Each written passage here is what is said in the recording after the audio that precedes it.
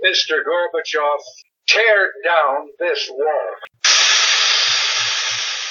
That extremism in the defense of liberty is no vice.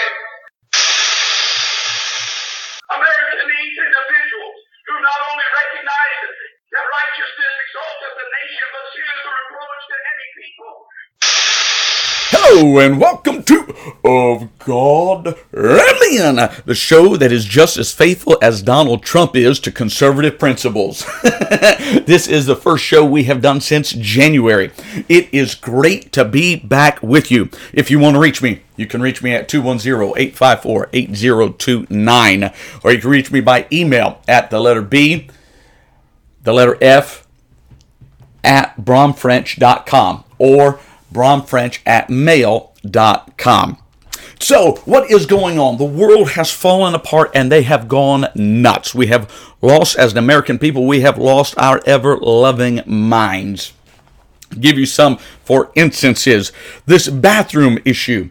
A mandate from the federal government at the White House has set out a mandate saying in public schools, boys can use girls' bathrooms, girls can use boys' bathrooms. We have lost it. We are nuts. It is official. We are insane. And so now, Target, if Target wants to be stupid, that is fine. I think it was, 10 days they lost $10 billion because they said that boys can use girls' bathrooms and vice versa. They lost, like $10 billion, 10 days, something like that. Their stock plummeted. That's great. That's fine. Hopefully, God willing, somebody with a brain will come buy them out and offer common sense and save the company. If not, let them go belly up. But what do you do when it's the federal government and it's the White House that is now saying in our public schools, this also must happen? I'm telling you, we have lost our minds. Talking about politics. A Volkswagen Bug pulls up and out jumps Trump, Hillary, and Bernie. Where are you? Well, you're a circus. You're in a circus, and the clowns have gotten out of the car. Now, they also happen to be the front runners, the leaders in both major parties in this nation. Ronald Reagan said of the Democrats that he did not leave the Democratic Party, that the Democrats left him. I say it today of the Republican Party. I did not leave the Republican Party. The Republican Party has left me. I can tell you that what we really need now, one of the things we need now, we need more and we need new Milton Friedmans. We need more and new Hayeks. More and new Walter E. Williams. And some of you listeners may not have a clue who I'm talking about. Now, that's if I have some of you listeners. Recognize this podcast, we've never broke 5 listeners, I don't think, except for our NSA operatives.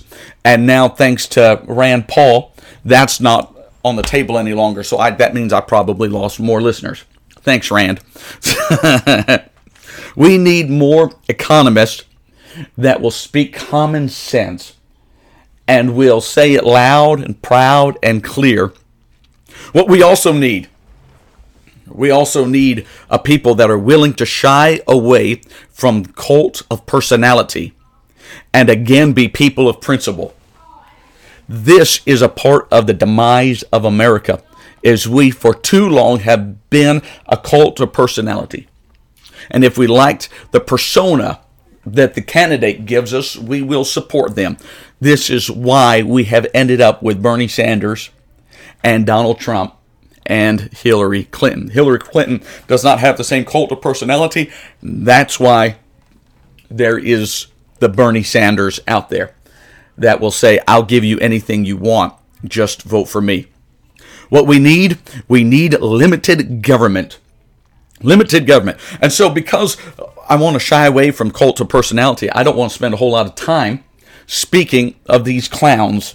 Instead, I'd rather spend some time talking about principles. I want to spend some time in this podcast. If you're wondering, we're not going to go through the Quran today. We're not going to discuss the doctrine of devils. In a little while, we will go through the Bible in a quadrillion years, because that is the staple of the show. But what we do need limited government. And when I say limited government, I'm speaking of federally, I'm speaking of statewide, and I'm also speaking locally. I'll even take it further than that. Your housing authority needs to be limited. Your homeowners associations need to be limited. This is a part of the problem that we have. What do you mean when you say limited government? Well, thank you so much for asking. What I mean is lower taxes. That's one thing. Our taxes are already too high. The rich are taxed way beyond their proportion, and while the poor get a free ride. And in case you're wondering, I'm close. I'm real close to the poor. Thank you, those of you that are rich. And it doesn't take much to be rich. What, you make $50,000 or a little bit over that. This is crazy. What else do we need what else do I mean when I say limited government? I mean blind justice. Blind justice that's blind to the race of the victim and the perpetrator. I mean that's blind to the position of the one committing the crime and the victim, whether it is a position in authority, a police officer, or a politician, or an individual. We need blind justice again. We need individual liberty so that you can say what you want to do what you want to do, go where you want to go, and responsibility. Now, individual liberty only works when you have also individual responsibility. Not collective liberty, not we can do this as a group, but individual liberty. That also follows suit individual responsibility. If you rob somebody, you go to jail. Individual responsibility for your actions. What do I say? What do I mean when I say limited government? I also mean an open marketplace free of regulations. An open marketplace where the farmer does not have to fear that the government's going to step in and say that their land is now swampland or it is an endangered species habitat and they will take it. A marketplace free of the encroachment of government and its bureaucracies.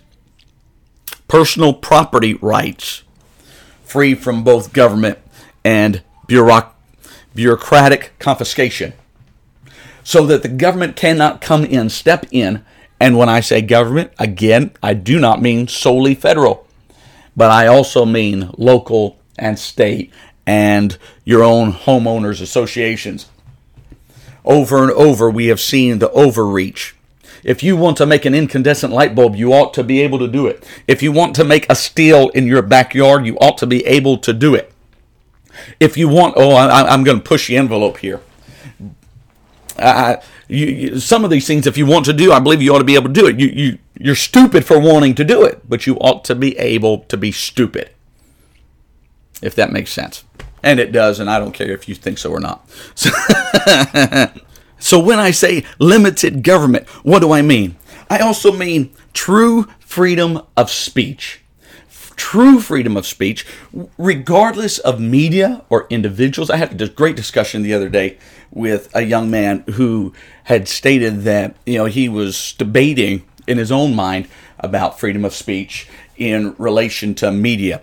Should they be able to slander and say negative things? And some were saying that no, they shouldn't be able to do it. And I didn't realize what was going to come up the very next day. And I expressed that I believe they should have the right to be stupid and to lie. I firmly believe they had the right to lie. And we had a little discussion about it. Eventually, I think he saw my way of thinking at it or approaching it. Sure enough, Katie Couric did a documentary about guns. And in the documentary, she edited a silent part at the beginning of an interview with gun enthusiasts and then placed that in the documentary where it looks like they don't know or don't have an answer for her question, when in actuality they had the exact answer. So guess what that does? That does not make the gun owners look bad. It makes Katie Couric look bad. And so I firmly believe freedom of speech, even for the stupid, ignorant press. Whoever they are, they've got the right to be stupid. Look at MSNBC. They've got, 3 viewers? I might have more listeners than they do, and we all know this show stinks. This show can't tank anymore than it already has. I go back to paraphrase Ronald Reagan when he said, government is not the answer to these problems. Government is the cause of these problems. That's in essence what he said. What he said was government is not the answer, government is a problem. But government's not the answer to these problems. Bernie Sanders is not the answer. I'm going to be honest with you. Hillary Clinton's not the answer. But I'm going to be dead serious also when I tell you Donald Trump is not the answer. He's not the answer. The real answer is going to be Jesus. I think we all know that. Jesus is the answer for the world today. Above him there is no other. There is no other way. Morality and a free people are the only way that we can remain free. We must have morality. You cannot separate morality and freedom and have a sane society. And we have tried to do that. We have taken away morality. And as we have taken away morality, so have we also taken away a conscience. And we've taken away freedom and liberty. And so now you're free to use whatever bathroom you want, but you're not free to feel safe when you use that bathroom. I hope you understand what I'm getting at. Freedom is not freedom without responsibility. And responsibility only comes through morality. And morality comes through Scripture. And so we find ourselves going all the way back to the Bible. That reminds me in just a little bit, and I'm excited about it. We're going to get to go through the Bible in a quadrillion years. And when we finish Genesis, I don't remember if I ever told you or not, we are going to skip and go straight into Proverbs, because Proverbs is an awesome, awesome book. And I had a gentleman encourage me several years ago to read Proverbs. He said there are 31 chapters. There are roughly 31 days in a month. And I encourage you to read a chapter a day for 31 days. Do it every month. And I did this, and it totally he encouraged me to do it as a pastor. He said, if you want to be a better pastor. And boy, did it work. But it didn't only make me a better pastor. It made me a better father and a better husband and a better preacher. It made me a better man all around. And so, now, some of you are wondering, what? You're going through Proverbs. Proverbs talks about being diligent. And you have not been very diligent about this podcast. Boy, you're telling me. But anyway, so we are going to go through the Bible in a quadrillion years, and we're going to skip all the way down to Proverbs when we finish Genesis. And if we can continue doing the podcast, that will only be in a few weeks, knowing me, a few months. So, anyway, let me take a break. When I come back, we'll go through the Bible in a quadrillion years. Hold on just a second. Are you tired of your church asking for 10% of your income? We are so thrilled that we are finally able to offer an 8% tithe. That's right, folks. No more having to give 10% of your income. 8% is good enough for us. Why don't you come on over? Do you have a pastor that is constantly preaching against sin? Every service, he is telling you about what sin is. You will love our church. We don't preach against sin. As a matter of fact, we preach against preaching against sin. If you're looking for a church where you can feel welcome and right at home, make yourself comfortable on our pews. We are the First Church of Laodicea. Mr. Gorbachev, tear down this wall. That extremism in the defense of liberty is no vice. America needs individuals who not only recognize that righteousness exalteth the nation, but sin is a reproach to any people. And we are back, and we're about to go through the Bible in a quadrillion years. We are in Genesis chapter 42. We're going to pick up at verse number 6. We're going to try to go all the way down to verse number 9, And if we can, we might go further, but I doubt we'll get that far. Genesis chapter 42, verse number 6, the Bible says this. And Joseph was the governor over the land, and he it was that sold to all the people of the land. And Joseph's brethren came and bowed down themselves before him with their faces to the earth. Joseph saw his brethren, and he knew them, but made himself strange unto them, and spake roughly unto them. And he said unto them, Whence come ye? And they said, From the land of Canaan, to buy food. And Joseph knew his brethren, but they knew him not. And Joseph remembered the dreams which he dreamed of them, and said unto them, Ye are spies, to see the nakedness of the land, ye are come. So let's back up. Now, if we're going to go through the whole story, remember he has been sold into slavery because he's a dreamer. His brothers hate him, they despise him, they have sold him into slavery. We've already gone through him being sold to the Ishmaelites, thrown in a pit, sold to the Ishmaelites. Now he's also, he's at Potiphar's house. He's accused of rape by Potiphar's wife, or attempted rape. He's thrown into prison. A couple guys have dreams. He's got the interpretations. One of them gets out. One is killed. The baker's dead, but the butler is back serving the king. 2 more years pass, and finally the butler remembers when the king has another dream, or has a dream. Finally, then the butler remembers Joseph and says, Oh, dear Lord, I forgot. I've got a guy who's got an interpretation. He's got the interpretation.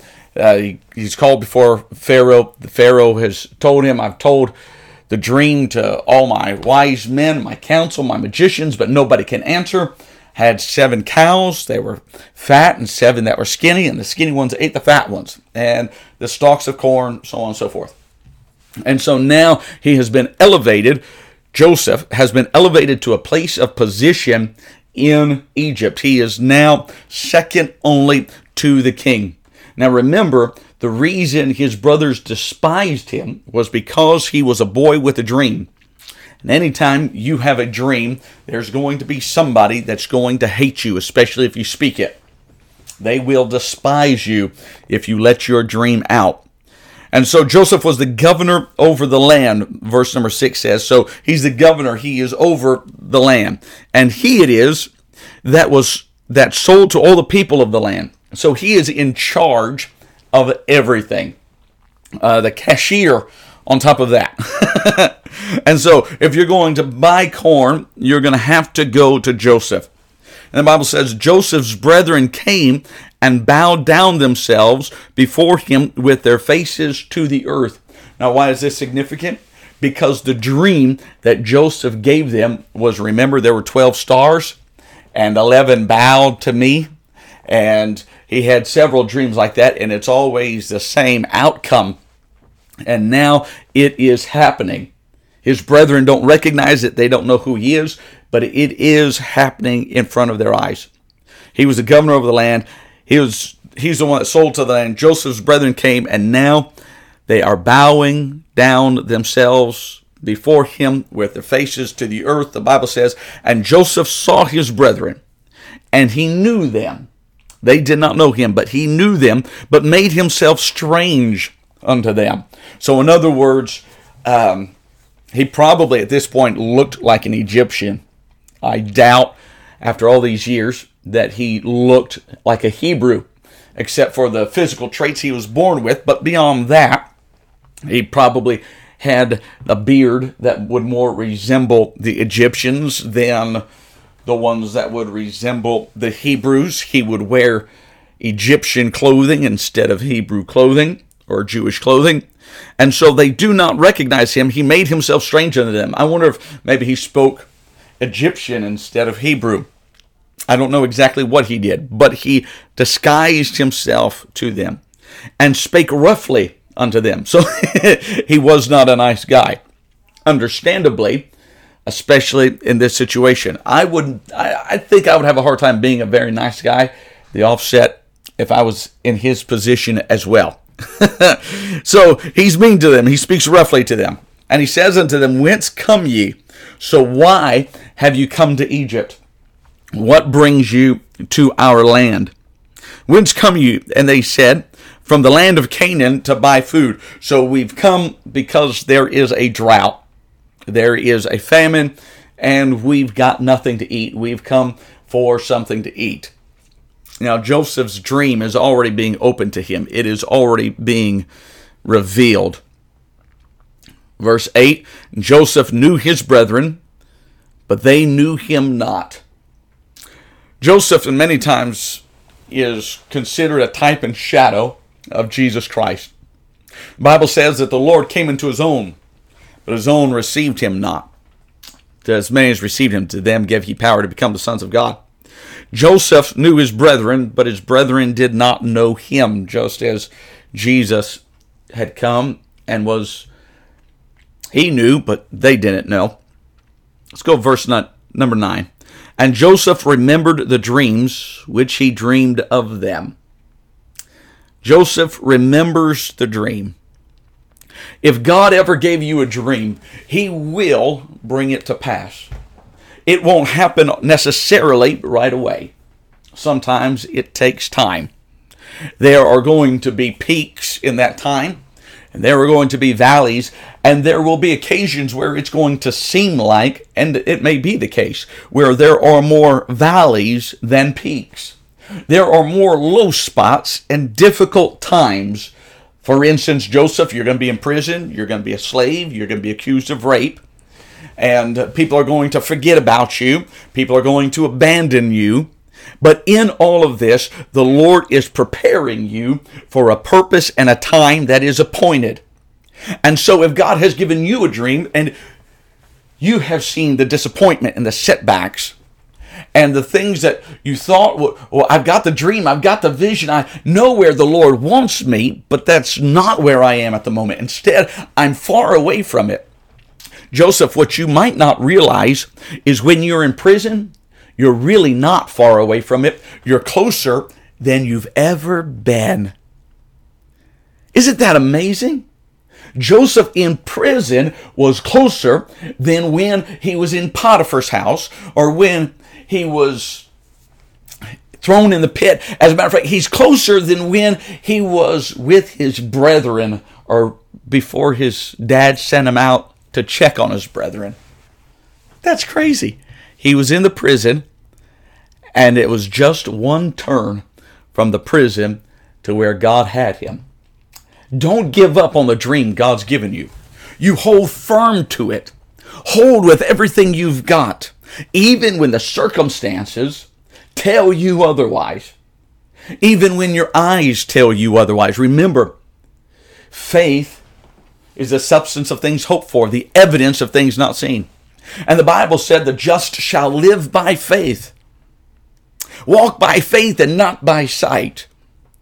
Joseph, I know you're in prison, but there's a kingdom just ahead of you. There's power just ahead of you. And the visions God gave you way back when you were just a lad are about to be fulfilled, even while you sit in prison. And you feel like you're going to rot. If God spoke to you, hold firm. He will perform it. He will do it. So he knew his brethren, but his brethren knew him not. Joseph remembered the dreams which he dreamed of them. He remembered, God told me. God told me. And now, finally, after all the setbacks, all the disappointments, all the times that I was let down, finally, what God has spoken to me has come to pass. And now he says to them, ye are spies to see the nakedness of the land. Are ye come, or ye are come. You came to check this land out. You're not really here because you're starving. Now what he's actually doing is he is setting them up. He's setting them up for what will eventually be his revealing of who he is. But he says to them, you're spies. You've come to check out the land. Let's go on. I think I've got enough time to go a little bit further. Verse number 10, and they said unto him, nay, my Lord, but to buy food are thy servants come. Now check this out. They're calling themselves his servants. You remember what the dream was? And here it is happening, and they don't even know it. That's something I want to talk about for just a second. God's dreams that He's given you, you might see them fulfilled. But don't be surprised when other people don't recognize it. Because God didn't give them the dream, He gave you the dream. He didn't speak to them, He spoke to you.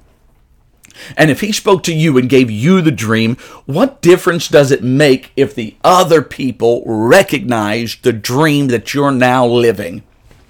I'm living the dream. I am. I'm evangelizing. I'm also pastoring now. That's a whole other story. But I'm living the dream. I'm doing what my dream has been since about the age of 2. But you know what? Whether or not you recognize it doesn't matter to me whatsoever. I could care less. And if my family recognizes it, my siblings, I don't care. Now, some of my siblings do, some of them might not. And it doesn't bother me because I know where I am in God. And so they didn't recognize it, but it didn't change the fact. That makes sense? Hopefully you understand that. It doesn't matter whether or not they know it. What matters is you know it. God spoke to you about it anyway. He was speaking to you about you. And so whether or not you're recognized for living the dream that God spoke to you doesn't change the fact you're living it. They didn't know that Joseph was the governor, but it didn't mean that he wasn't the governor just because they didn't know it. All right, let me keep going. It said, "Nay, my lord," verse 10, "but to buy food are thy servants come. We are all one man's sons. We are true men. Thy servants are no spies." And so now they are trying to defend themselves. And remember, Joseph knows who they are. Joseph has recognized it. He's calling them out, but he's going a very roundabout way. And so they're trying to defend themselves. No. We're your servants. We're not really spies.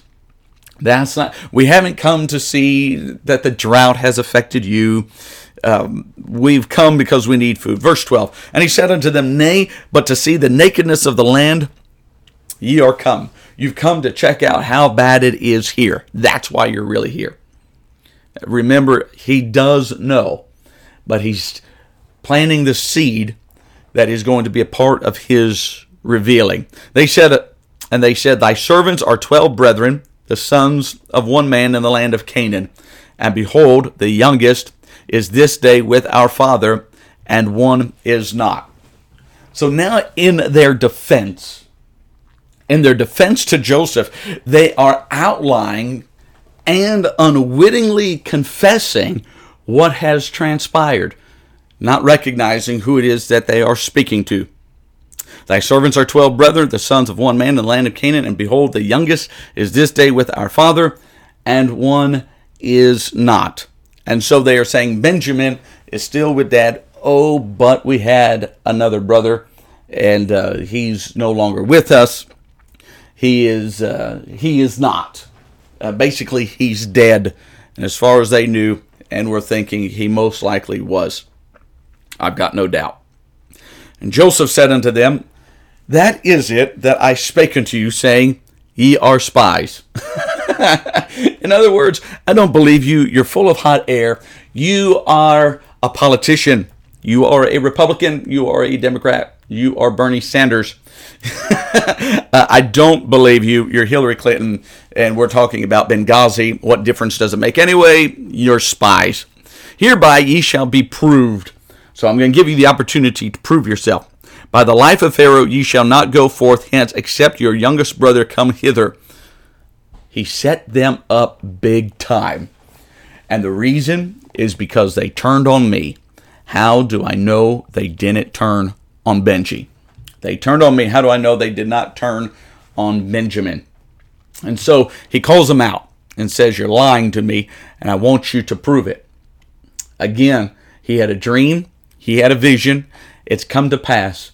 And in its coming to pass, he is now solidifying his position while proving what God gave him really was for him. What an amazing story. And it gets even better. Just hold on a little bit longer. But not today. We've run out of time. Thanks so much for listening. We will talk to you later.